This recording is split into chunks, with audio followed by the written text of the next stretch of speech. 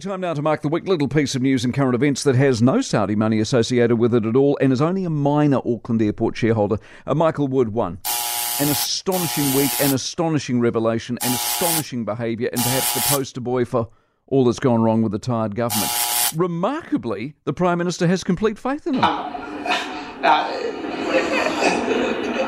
I have trust and confidence in Michael. Ah, yes, Chris Hipkins, 3. I didn't read much of the news over the weekend. Does he sound checked out or does he sound checked out? At least his police minister's all over the news. 3. I haven't seen the story. Jan Tinetti, 2. Would have been their headline act if she hadn't been usurped by even more spectacular incompetence. The Auckland Council, 3. Wake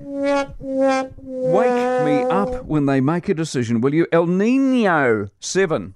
Warmer and drier for winter, they tell us. Not good for coffee growers, but then we don't have a lot of coffee growers.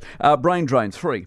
Now, this is a problem. Yes, immigration is increasing here, but are they the intellectual replacements for the ones we're losing to Australia? That's your real issue, of course. Live Golf in the PGA, 7. Because it's indisputably good for the game. Live Golf in the PGA, 4. Because the simple truth is, well, in sport, money wins, no matter what sort of robber baron you are. Supermarket crime, 2. Cold, hard wake-up call of the week and yet another nail in the government's crime coffin. 40% increase in crime at supermarkets. 8 million in security for one company alone and body cams for staff. No wonder we're feeling safe, eh, Jenny? Speaking of which, stolen meat, 4. Yep. Turns out a lot of it's stolen to order and exported, so maybe a little less sob story coverage about poor people and the cost of living crisis. Speaking of which, non-stolen meat, 8. 93% of us still tuck in every week, so not so vegetarian or vegan after all. Mark Mitchell, 7. Politician of the week for running rings around Ginny Anderson again and seeing off Grant Robertson's desperation plea to the Speaker over questions. King's Honours, 7. Because in there were the usual array of selfless, hard-working, generous and giving Kiwi stories, but also a few that weren't quite so illustrious and therefore controversial, and in being so tarnishing the good name of the King. The electoral recommendations this week, 6.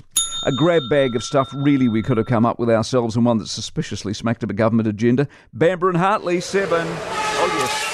Flying the flag at one of the world's great races this weekend and a chance at podiums and victories. And that's the week copies on that website. And Tim Cook confirmed, by the way, this week with the new goggles, marking the week actually comes alive and you can mark yourself in 4D or something like that. For more from the Mike Hosking Breakfast, listen live to News Talk ZB from 6 a.m. weekdays or follow the podcast on iHeartRadio.